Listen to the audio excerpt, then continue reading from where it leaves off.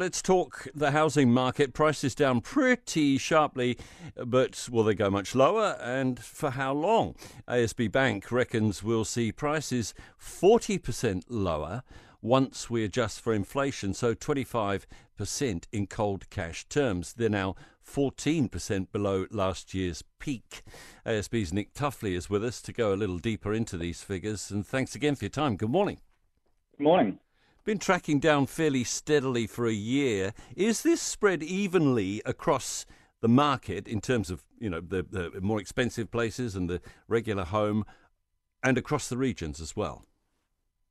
Well, we've tended to see that Wellington's the market where prices have gone down the most, closely followed by Auckland. And generally the South Island's been relatively unscathed, and Canterbury, out of the main centres, has held up relatively well. So it has been quite uneven. So the broader picture of housing in New Zealand, what do these numbers tell us?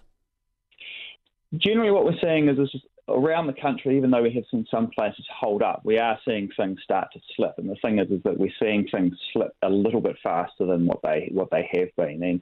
And particularly some of the peripheral regions like Northland, Gisborne, Hawke's Bay, Taranaki, they've started to see price falls pick up a little bit as well. So after some resilience, we're just seeing those signs as we head into Christmas and interest rates get high, that things are starting to cool off a little bit more quickly.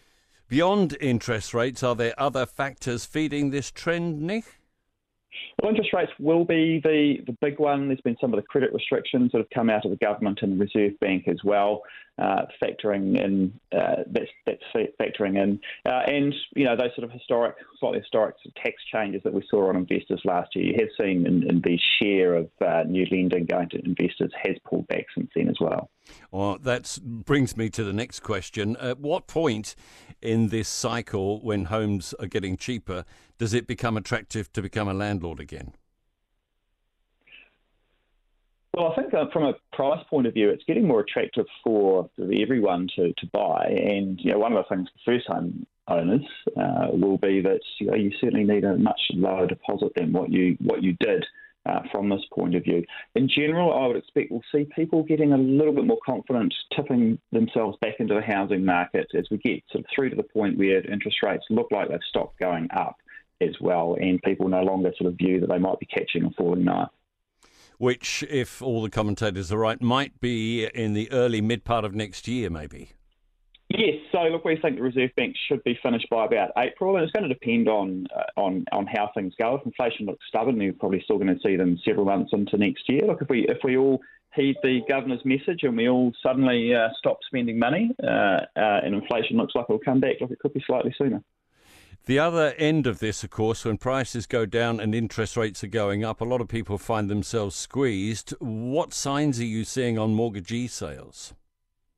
Look, I think the evidence on that front has been sort of very, very light, and I think so far, sort of generally, it seems that the banks are in very good shape. And look, I would expect that for the vast majority of people who have borrowed, that's going to be the case. It's really what we're seeing is prices are going back likely to a period sort of late 2020, around that sort of point. And it's really that sort of minority of people who have bought since then are the ones that may find that, from an equity point of view, they could be a little bit underwater. But in look, that we're also in an environment, yeah.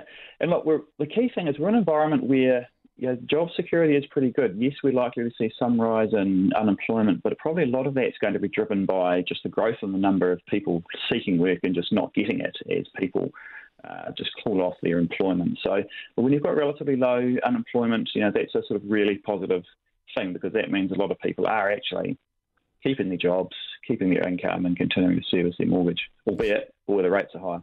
Can you pick a time when we'll be talking about rising house prices again? Oh, well, look, I'd hope... Don't worry, I won't hold you to it. Look, I'd hope to think that we'll see prices sort of stabilise sort of pretty much before the end of next year, and then 2025 prices starting to go up more noticeably. But we're in for a period where I think this prices are going to be just pretty stagnant whilst we're dealing with these sort of higher interest rates. Grateful for your expertise as always. Merry Christmas, Nick. Same to you. Nick Tuffley, ASB's chief economist, with us at News Talk ZB.